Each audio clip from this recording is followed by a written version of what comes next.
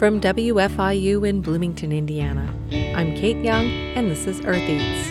Information science and linguistics type work, that kind of thinking is actually really helpful.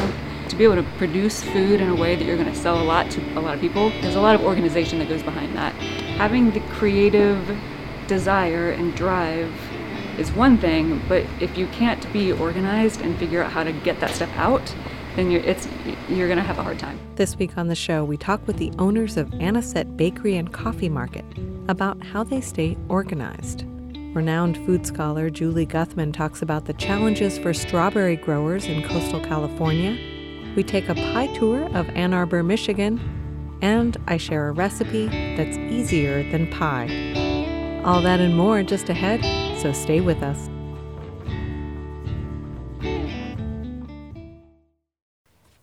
Thanks for tuning in to Earth Eats. I'm your host, Kate Young.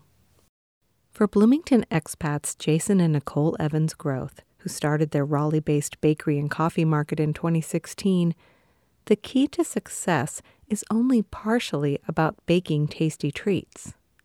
The duo, who both have a background in information science, rely on their organizational and user experience skills to help the shop thrive. I'm standing with Nicole Evans Groth in her sweet shop, Anisette, as she makes her way through rows in a Google spreadsheet. Chocolate chip cookies and Contucci, which is basically the Florentine version of biscotti, these sort of like... She's running me through a production schedule for what she'll be prepping and baking throughout the week. Another spreadsheet serves as a kind of Rolodex of treat recipes. Nicole estimates that she's developed over 80 core recipes over the 5 years that she's owned her store. But the nice thing about that is always having these things, these numbers in front of me, is I don't have to memorize it, which, I could spend my brain time doing much more interesting things than just memorizing. So. For Nicole and her co-owner and spouse Jason, it's this high degree of organization and control that allows them to remain creative and confident in their work. And Nicole, who is a musician as well as a baker, has a metaphor for this. But every once in a while I'll measure something and it just happened to get the precise amount like on the first try, and I imagine that that's what it feels like to execute a guitar solo with your eyes closed.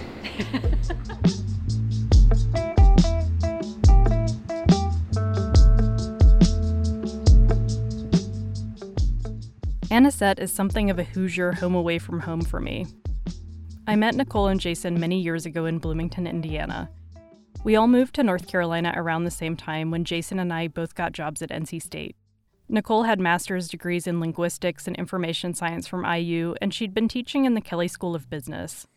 K201, the computer in business, teaching fresh-faced freshmen and sophomores spreadsheets and databases and all that good stuff. And so I was doing all that information. The move to the Southeast in 2013 marked a new opportunity for Jason, but also Nicole, who loved to cook and bake and talk about food. She was looking for a career change. And so he took that job, we moved here to Raleigh, and I guess we kind of knew that there was some sort of food career was going to happen eventually. Gosh, how do I describe this? I like to gamble. So I have no problem sort of forging ahead and hoping for the best. Soon after arriving in Raleigh, Nicole scored a job as confectioner at Vederi, a local chocolate factory and store. At that time, she didn't exactly have a resume full of restaurant or hospitality experience. My very first job as a 15-year-old was at Long John Silver's. Just little jobs like that throughout college and high school and college. I did some sort of private catering for a while, catering friends' parties, but other than that, no. It was more just learning stuff on my own at home. I asked her how she got that job. Charm, I guess? I don't know. It's probably obvious that I pay really good attention to food. Nicole thrived at Vederi Chocolate Factory. In 2015, her recipe for a strawberry anise ganache even won a coveted Good Food Award for the Southeast. When she decided to branch out with her husband and start her own shop, she was paying tribute to this particular chocolate. So anisette itself is like a category of liqueurs flavored with anise that you find in places like Italy and Turkey, and you see those flavors used in sweets a lot there, and those places were absolutely inspirations for the kinds of items that we're making here. As Anisette prepared to open in 2016, Jason used skills that he'd acquired as a librarian to create systems and workflows for the store. He made Google Forms and spreadsheets for opening and closing procedures, inventory tracking, and even coffee extraction math. Nicole also found that her previous career skills were serving her well. Kind of doing like information science and linguistics type work, that kind of thinking is actually really helpful. I think in terms of to be able to produce food in a way that you're going to sell a lot to a lot of people, there's a lot of organization that goes behind that. And so I think having the creative desire and drive is one thing, but if you can't be organized and figure out how to get that stuff out, then you're going to have a hard time. It's all complex, but Nicole's core desire for the shop has always been simple. We want people to have beautiful food that is not in any way intimidating. We want you to come here and feel welcome. Maybe try something that, I don't think that anything that we're doing here is particularly, innovative or weird, but we're at times using flavors that maybe aren't traditionally found in an American bakery in cakes or pies or whatever, and maybe reimagining something that traditionally from an American bakery might taste purely like sugar and fluff, and making it actually taste like something, and presenting that in a way that they don't feel like, that they don't feel intimidated. I visited Nicole at Anisette recently, where we immediately launched into what right now feels like a mandatory catch-up conversation, by which I mean intensely processing your experiences of the pandemic. Like stuff was happening around us and we were just moving. Because I was like 5 sure months that pregnant. people follow the rules and make sure you're wearing masks. And I know what you mean about like not remembering March, because I ate realizing for people. Totally. And it was just one thing after the next.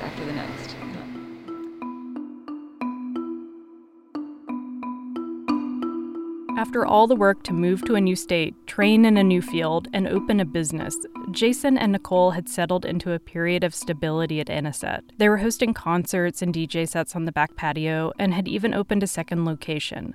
But in March of 2020, there were several small signs that things were changing. This seems like such a naive story now, but the first thing that happened earlier in that week is that we took away all of the creamers and such that people would put in their coffee themselves, and I think moved all the seating outside, and then eventually we thought, well, should we even have people sit outside? So we took all the seating away. Also, we got so busy. Nicole's ability to gamble, to forge ahead, to be organized, to be creative, these were all immediately put to a new test. We suddenly had to figure out how, so I think there was maybe a week of people calling in to place their order. I don't know how we did that. I think all of us just sort of flipped a switch and we became robots. I don't know. I don't even really remember it, frankly. But yeah, so busy, and then also having to figure out how to get everything now online, which of course we have information science background, so that was very helpful. I can't imagine how people who don't have that background did this and, switched to an online system. Over time, Anisette has adapted to the reality of COVID, with all pickups taking place in their front parking lot. They've been lucky to make it through the worst periods of uncertainty. The average sales are considerably higher, and we speculate that has to do with the fact that you can sort of take your time in ordering. You can see everything online. The two owners used to spend a lot of time chatting with customers in the store about the day's menu, or maybe just a Donna Summer record that was playing through the speakers. An outdoor pickup model is not conducive to that same kind of lingering.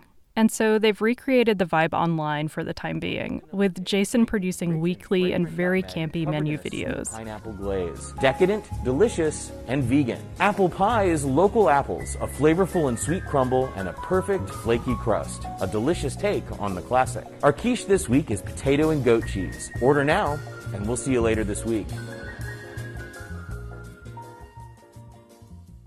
Now, as restrictions loosen and Anisette's staff is fully vaccinated, they've been able to start looking forward in a meaningful way, instead of just reacting and problem solving. And once the patio reopens and they can host events again, Nicole is looking forward to leaving crisis management mode and getting back to her core mission for Anisette. It's like we're having a giant dinner party. So welcoming people in. That's the idea. Making all of these things welcoming and inviting.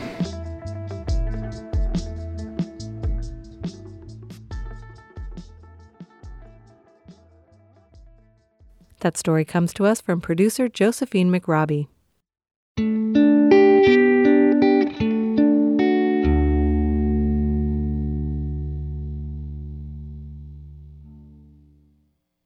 Animal disease labs across the country stepped up to meet the need for COVID-19 testing.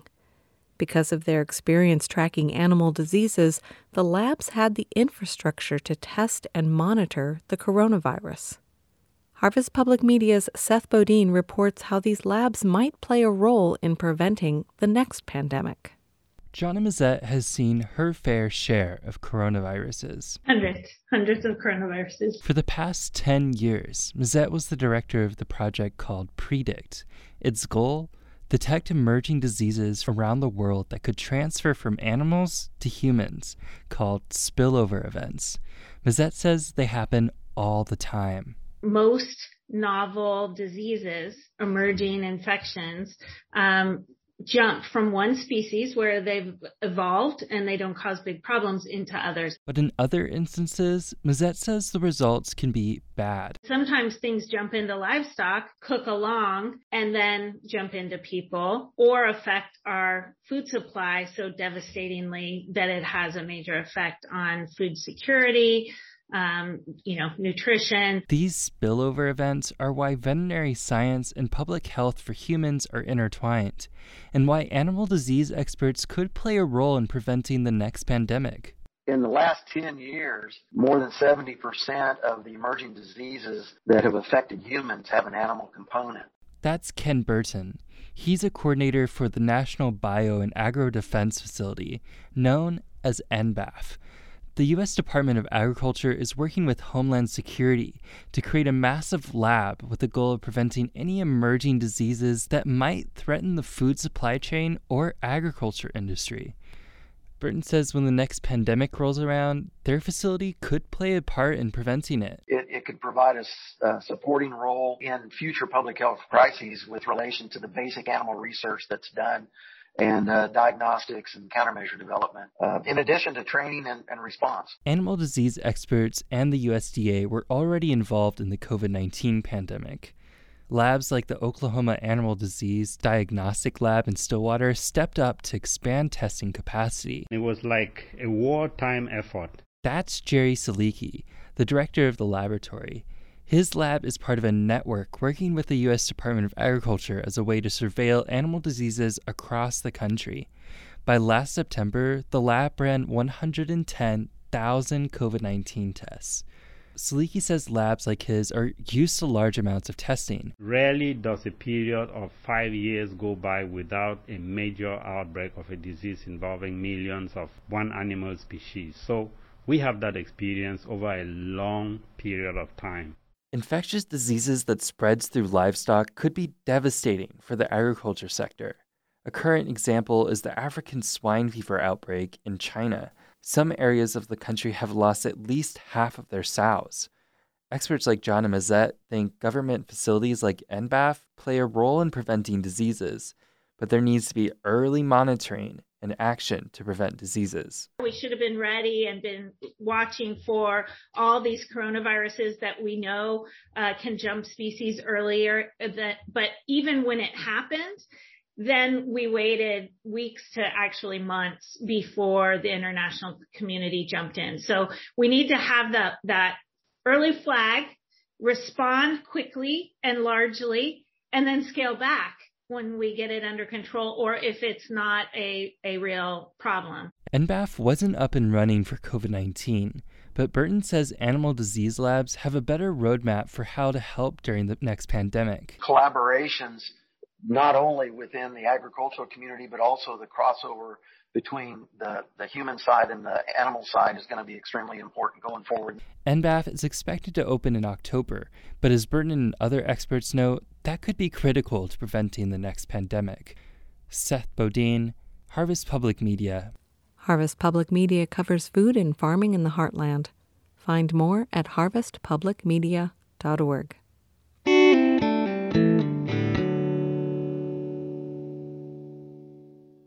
So my name is Julie Guthman. I'm a professor of social sciences at the University of California, Santa Cruz. Julie Guthman is a food scholar whose work has had a profound effect on much of my thinking about alternative food movements. Her 2011 book, Weighing In, challenges common approaches to the so-called obesity epidemic and has pushed me to examine the limits of interventions such as school gardens and farmers markets in transforming our food system. Julie Guthman visited the IU campus in the spring of 2019 and gave a keynote address at a conference called Critical Approaches to Superfoods. I invited her to the studio to talk about her recent work. The talk I'm giving is called The Problem with Solutions, and it's really motivated by this tendency I've seen, certainly in the tech industry, but also in kind of low-tech versions of efforts to transform food. It reflects on this tendency to have solutions guide the problem. So we're seeing so many people come up with solutions that are politically palatable or excite them, from farmers markets to drones to monitor fields, and go looking for kind of problems to be solved. So I have a new research project on agriculture and food technology, and I've been going to all sorts of events where entrepreneurs are looking for venture capital to fund their inventions that are about new food products, new products to help farmers farm, and I'm constantly struck about how little some of these entrepreneurs seem to understand about the nature of food and agriculture. Her latest book, released this summer, is on the strawberry industry in California. The strawberry work, I'm very excited about it. I just completed a book. It's called Wilted: Pathogens, Chemicals, and the Fragile Future of the Strawberry Industry. And it's a culmination of maybe 5 years of research on the California strawberry industry. And what this book does is address how it is that the strawberry industry became so wedded to the use of highly toxic soil fumigants, and how that use of fumigants ramified throughout the rest of the industry, making it really, really difficult to change. And it's animated by the problem that one of the many problems that the strawberry industry is facing, that the chemicals they've long been using are now facing tighter regulation. The issue with these chemicals is they were first introduced to address a suite of soil-based problems: nematodes, weeds, but mainly soil-borne pathogens. And these pathogens early on in California's strawberry industry were hurting growers. They were seeing huge waves of blight where they were losing lots of crops. And the University of California got involved in trying to support farmers to address these pathogens, and they first developed a breeding program. But sometime in the late 50s, they started experimenting with various fumigants, and they used a combination of methyl bromide, which used to be a fire retardant, and chloropicrin, which is tear gas. And they found that a combination of that addressed the pathogen problem. And those two chemicals in combination became the treatment of choice to address soil pathogens and weeds and much more. But methyl bromide is an ozone depleter and has been taken off the market because of the Montreal Protocol on ozone-depleting substances. And chloropicrin, they're still allowed to use, but with much tighter restrictions. Mm-hmm. But the problem is that so much of the way strawberries are produced has been developed with the assumption of the availability of those two chemicals to be available. So, for instance, strawberries, we often think of it as a seasonal crop. Like in most parts of the country where they grow strawberries, to the extent they still grow them, they may be available in the market for 3 weeks. Mm-hmm. But California strawberries are in the market for 9 to 10 months of the year. You know, there's certain regions in California where you can grow strawberries, or you can be harvesting strawberries for at least 6, if not 8 months. And you can do it year after year. And those fumigants allowed growers to grow them year after year on the same block. So one of the things that happens is land values become calibrated on the assumption that you're going to be able to fumigate and harvest those strawberry plants year after year after year. So land values are very high, making it very difficult to pay rent unless you're getting that kind of yield. Right. In addition, there's the qualities of land that are really good for strawberries include sandy soils and the highly temperate weather of the coast of California. So most of the strawberries are grown within about 3 miles of the coast. It's cool in the summer because the breezes come off the Pacific Ocean. We call it the natural air conditioning of the Pacific Ocean. So summers are actually cool and foggy right by the coast. And so for the strawberries, it's eternal spring. And so because they don't do well in super hot weather. Right. So you have the advantages of that particular climate are great for the strawberries, but it's also where people want to live. And so there's a lot of suburban development in these same areas. And so that's also putting pressure on land values. Then another issue you have is that plant breeding has been done with the presumption of fumigation. Mm-hmm. So even though the first plant breeding activities were to try to develop pathogen-resistant varieties, once there was fumigation, they no longer had to do that.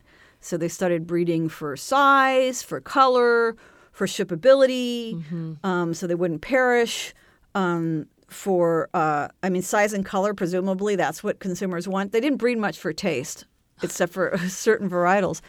But now you have this problem where there's these regulations and you can't fumigate with the chemicals that have the same efficacy.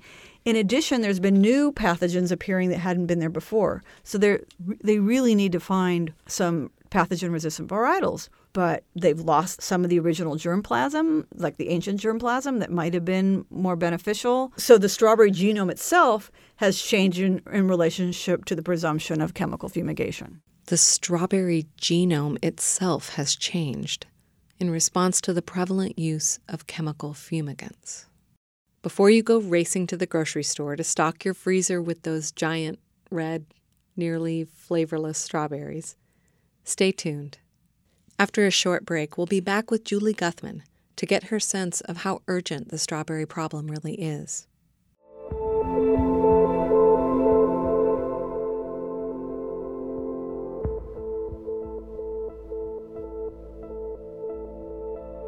We are back with Julie Guthman of UC Santa Cruz, talking about her research on strawberry growers in California. How immediate is this problem or crisis or whatever you want to call it for the strawberry industry? Are they having to make these changes right now, or are we not going to see as many strawberries on the shelves? Like, what's happening now, and how quickly do they need to move, and what kind of solutions are coming up? Well, that's a great question. The strawberry industry is facing a number of crises. It includes tighter regulation. It includes these new pathogens appearing that they don't really understand. It includes labor shortages, and strawberry growers complain about labor shortages more than they even complain about fumigant regulation. Yeah. It includes high land prices and land scarcity, and it includes low prices for strawberries. So there's a lot of things bearing down on the strawberry industry, and the strawberry growers like to complain, and they do, about all of those things. Already, this set of circumstances, strawberry growers are leaving. I mean, in the past few years, there's been reductions in acreage. So people are like, I'm out of here. I can't do this anymore. So that's already happening. Now, the kind of solutions, so here we go back to the solutionisms. So this isn't solutionism, because there actually is a problem, and they are looking for solutions. Yeah. So the solutions at hand really vary in terms of who will benefit or be hurt by them. And they range from finding and getting approved through regulatory bodies less toxic replacements for these chemicals. That's what the strawberry industry most wants, because it wouldn't really change up what they do. But so far, none have been developed that California's Department of Pesticide Regulation is willing to accept. So much of the research is in non-chemical alternatives, or some biological pesticides too they've been looking at, but again, none are really ready to go. So one thing they're looking at are non-chemical forms of fumigation, so like steam. Steam can kind of work, but it's expensive. You have to have steam machines going through, and it's very slow. They've also looked at solarization, where they just put on plastic, but it's not hot enough. Oh. So I think it works in Israel in really, really hot climates, but it's just not hot enough there, because you need to have a lot of heat to kill the pathogens. So the main thing they're looking at has been, in the non-chemical treatments, has been this thing called anaerobic soil disinfestation, where they flood the fields with water and also add a carbon source like rice bran or molasses.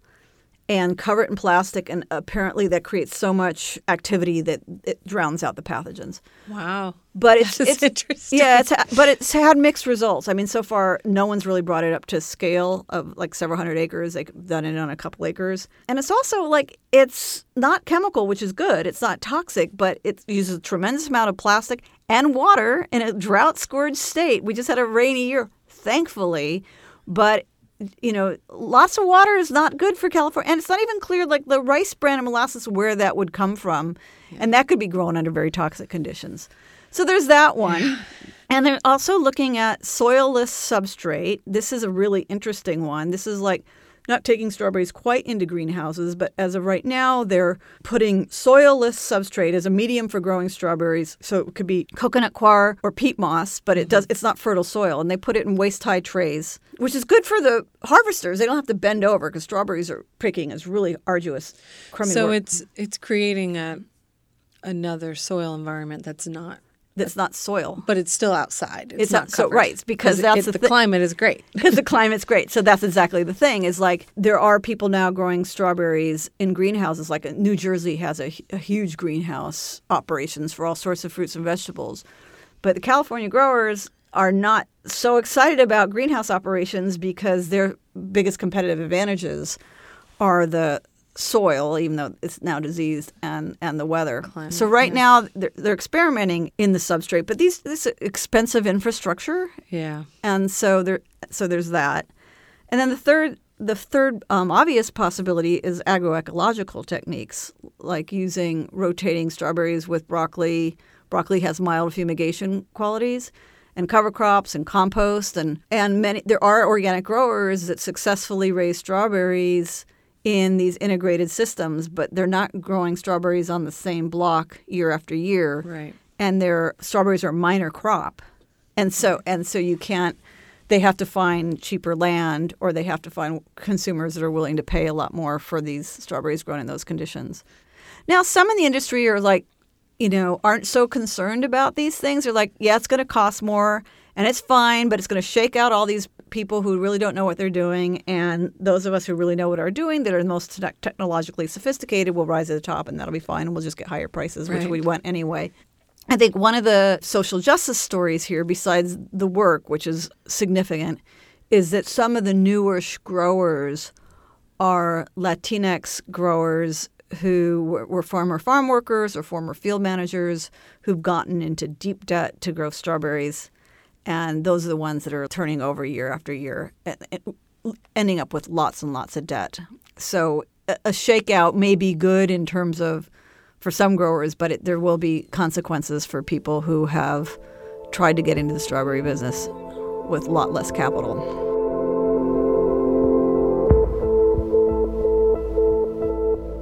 Where has this work taken you in terms of your own critical thinking about food systems and where this all fits into some of the other work that you've done?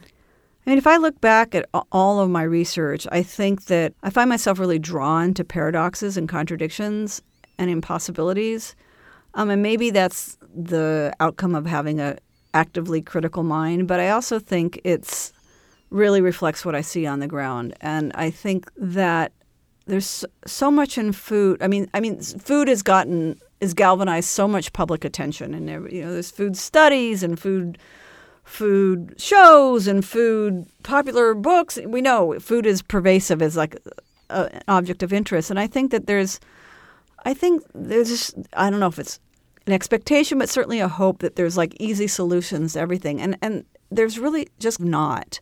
And I think that a lot of my work has been empathetically critical of alternatives as a way of addressing food systems. By that I mean I want to emphasize empathetically critical of, the farmers markets and the alternative food institutions and the community gardens and the farm to school programs as not doing enough to address the problems in the food system. They show us other ways of producing food and possibly other ways of consuming food, but they don't fundamentally undermine the worst sorts of industrial food. And so my project on strawberries has really hit that home for me because I think the agroecological techniques of growing strawberries are important to know about, and it's important to have techniques that will work. But we can't get there unless we fundamentally undermine what is causing growers to continue to fumigate, et cetera. And it includes land values, and it includes research and extension systems that aren't really developing integrative science. It includes so many different things. It includes huge wealth disparities. Mm-hmm. So I keep on coming back to the same problem in almost all my work, in that we cannot really change the food system until we fundamentally address the pervasive problems of inequality and insufficient regulation and much more in the world writ large. Well, and this is also an interesting project because it's come about because of regulation. Like, there was some successful regulation that happened in this industry that is what you want. And then here's what it looks like on the ground. But the good news is it's forcing growers to have to rethink what they do. And so that's how powerful regulation can be. So it's important. But then you have to develop the tools too to farm in other ways. But even if these tools are coming available, like, we have the problem of land values. We have the problem of consumers' expectations of cheap food, and not because they're dumb, but because that's the economic realities in which they live, and that they can't, with low wages, they need, cheap food is one of the ways that they have more wages.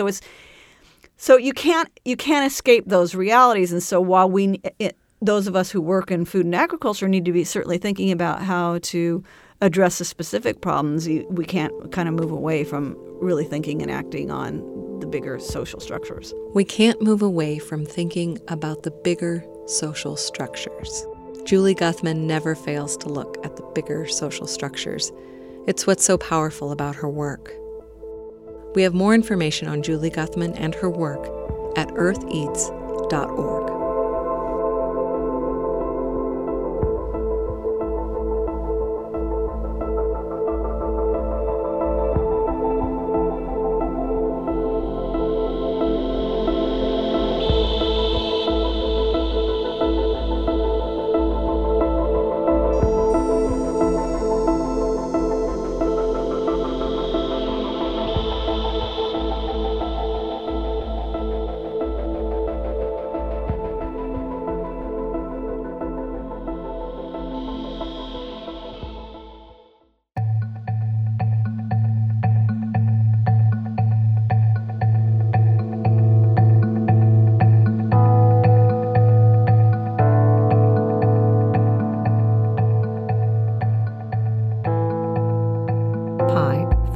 Is a great comfort food, especially in summertime, with seasonal stone fruits like cherries, peaches, and, of course, all the berries.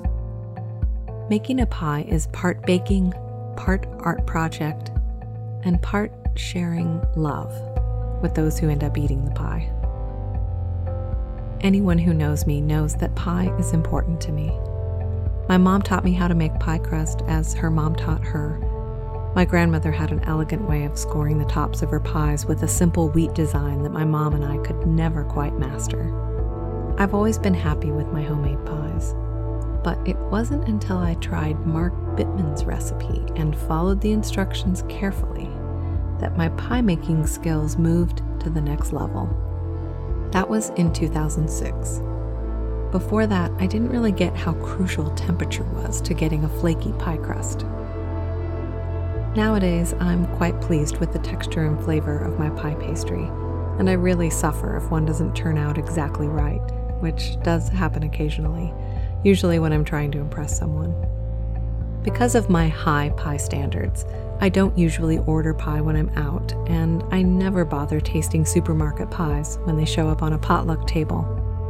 But recently a friend of mine suggested that she had visited Ann Arbor, Michigan, and explored the town through the lens of pie. At least that's what I thought she said. Maybe they just visited several bakeries. In any case, it sounded like a brilliant idea to me, so I tried it myself. In January of 2020, before the pandemic hit the US, my son was attending an orchestra program in northern Indiana, and Ann Arbor was close enough to visit. So I compiled a list of places in Ann Arbor featuring pies on the menu, and headed out with my partner Carl in search of a pie pastry that was tender and flaky and full of flavor. First stop, Avalon Bakery in downtown Ann Arbor. Their motto is Eat Well, Do Good. Avalon boasts 100% organic flour. Looks like our pie is blueberry, though it does not say. Flavorful crust. Tastes like blueberry. But the filling really sets up nice without being gelatinous. And it has a crumble type topping. Let me check the crust. I haven't really tried the crust yet. That crust is tender and flaky, and it has a really good flavor. I thought the flavor was excellent. You know what? I think this is mixed berry because I'm seeing something that looks a lot like a raspberry or a blackberry. The filling is quite sweet. It might be a little too sweet for me, but I like it. How's the crust on the bottom? Well, it's not soggy.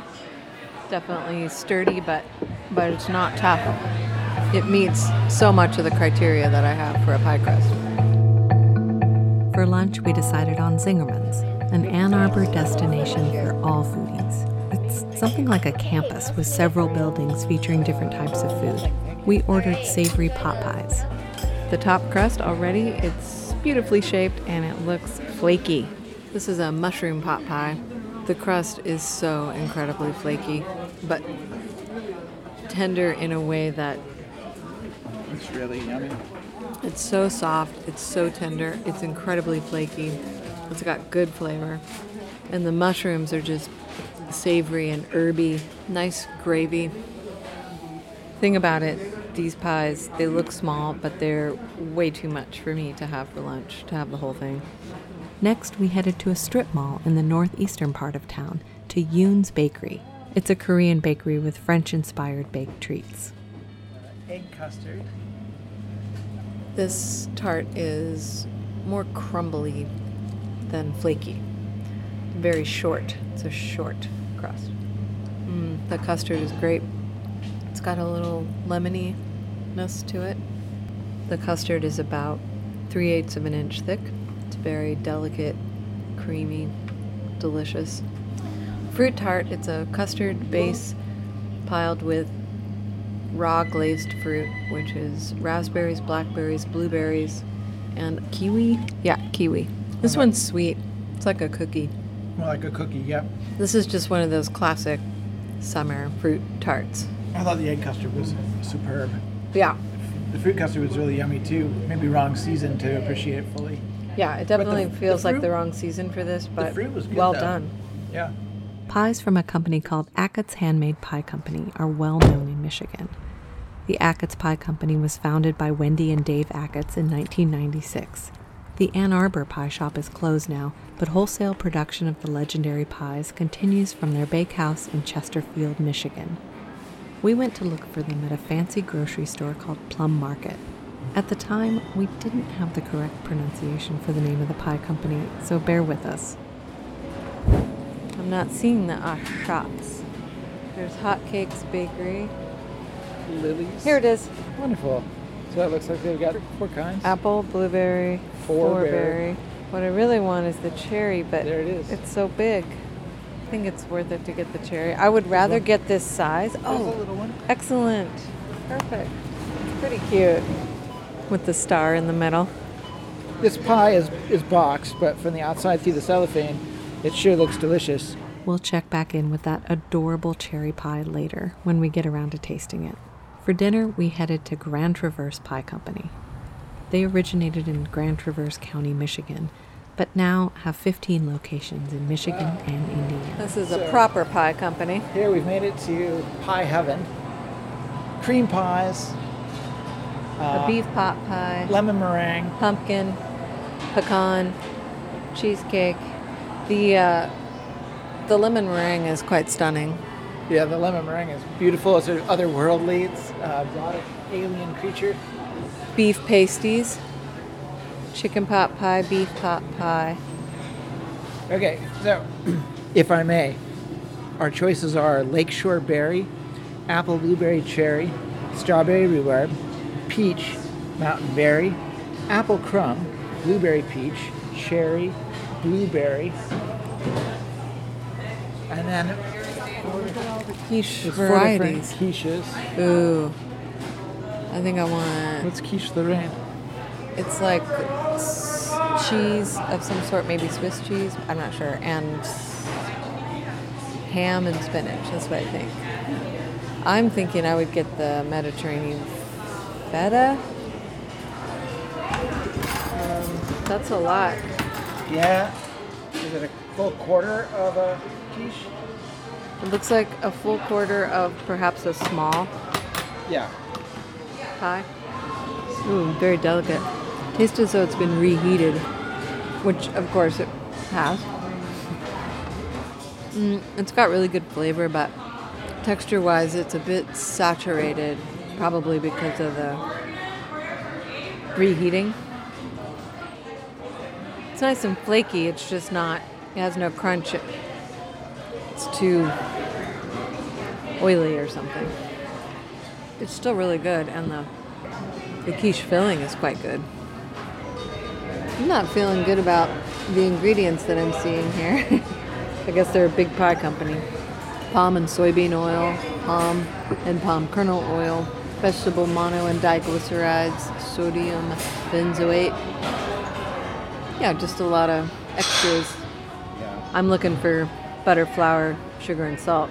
Okay, now I'm going to try the turnover. I consider this to be like a hand pie. The pastry is very much a pie crust pastry. It's not a puff pastry. And this is a raspberry. The flakes are just falling off of it. Again, the crust is very flaky, but it also has a little bit of that saturated feeling, and maybe it's because I read the ingredients, but it doesn't taste as natural. But it also doesn't taste like a supermarket pie. I mean, the crust is well crafted.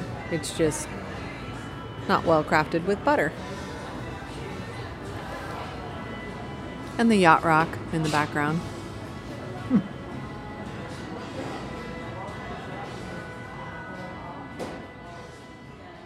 Back at our hotel, it was time to sample the final pie of the day, that Achatz cherry pie we picked up earlier. This is a double crust cherry pie. The crust is a bit thick. It's a bit thick and underbaked, I think. Not as flaky. Not as flavorful either. Not as tender. The filling is nice. The filling is really good. This is the 6th piece of pie we've had today. No, 7th. I think that might have been too many pies in one day for me. It definitely was. So, lesson learned. While a pie tour was certainly a fun way to explore a town, like most good things, pie is best enjoyed in moderation.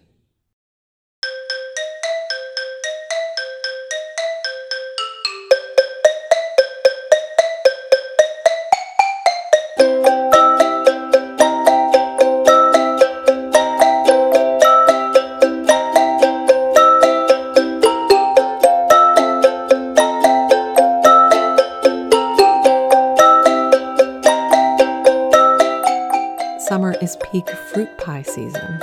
I've been making galettes lately. They're a rustic freeform pie where you skip the pie pan and simply fold your pie pastry around the fruit filling, leaving an open middle. I appreciate their simplicity and the way they maximize crunchy pie crust edges and avoid the dreaded soggy bottoms of juicy fruit pies.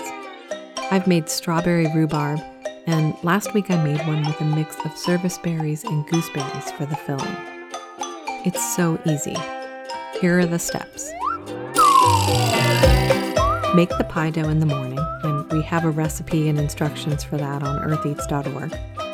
Wrap it in plastic and stick it in the fridge to chill for several hours. Mix the berries with sugar and maybe some cornstarch. You can mash them up, slice them, or keep them whole. Preheat the oven to 450 degrees. Then roll out the chilled dough into a rough circle. Transfer it to a baking sheet. Pile the berries and sugar mixture in the middle and fold the edges of the pastry over the circle of fruit, leaving at least half of it exposed. Then brush the pastry with milk or cream, sprinkle sugar over it, and bake it in a preheated 450-degree oven for 15 minutes. Reduce the heat to 375 and bake another 15 or 20 minutes or until the crust is a deep golden brown. Allow to cool for 15 minutes or so before serving with a scoop of vanilla ice cream or whipped cream. Find photos and details at eartheats.org. If you are a visual learner, check out the Earth Eats YouTube channel. We've got videos on pie crust making and galette shaping. Just search Earth Eats on YouTube and please subscribe.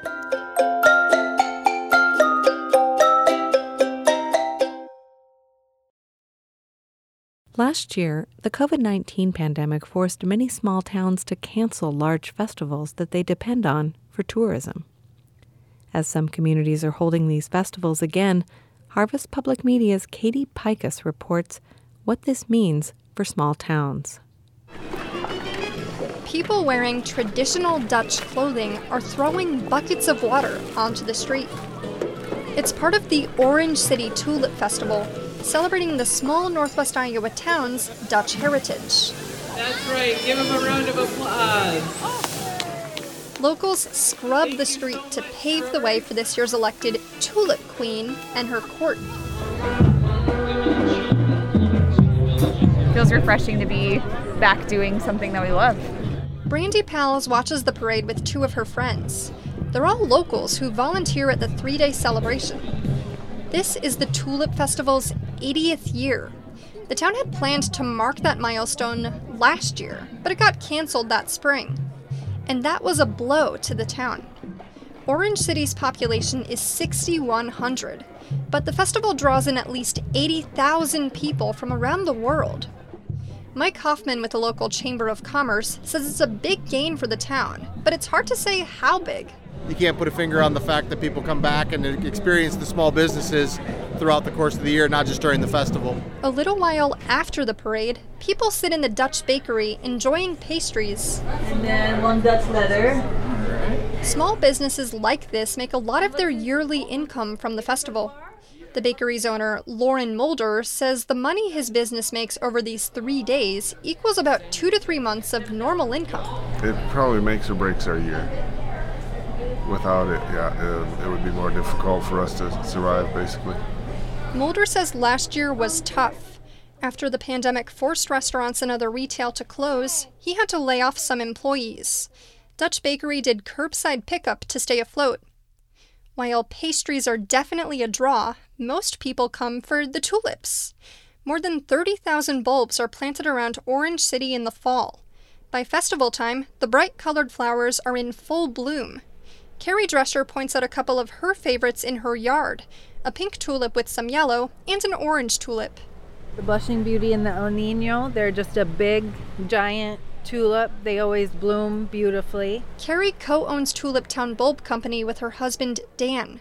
They import bulbs from the Netherlands and plant about 3,000 for the festival.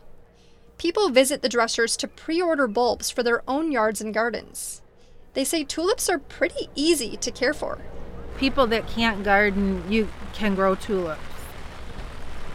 You can plant them completely incorrectly and upside down, and We've heard people. They'll turn themselves over and push themselves through, and Yeah. They're pretty resilient. Stain Muckow and his family admire the tulips. They moved from Portugal to the U.S. last year and drove an RV 6 hours from Minnesota to Orange City. We wanted to get out, and she wanted to come and see this down here, and now that we have the RV, we're camping every weekend and going out. Orange City isn't the only town that holds a big Dutch festival.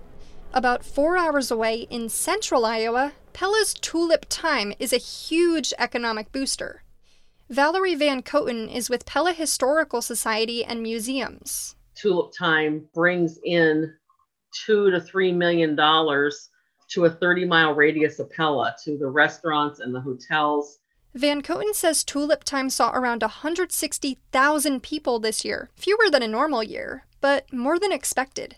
She says last year's canceled festival had a silver lining. A lot of people realized, oh wow, if Tulip Time were to go away, it would really hurt this community. And that's something a lot of towns have realized. Their businesses, and sometimes much of their economy, depend on these big festivals. Katie Pikus, Harvest Public Media. Find more from this reporting collective at harvestpublicmedia.org. That's it for our show. Thanks for listening. We'll see you next time.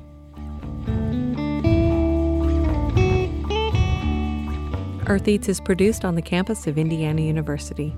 We wish to acknowledge and honor the Miami, Delaware, Potawatomi, and Shawnee people on whose ancestral homelands and resources Indiana University Bloomington is built.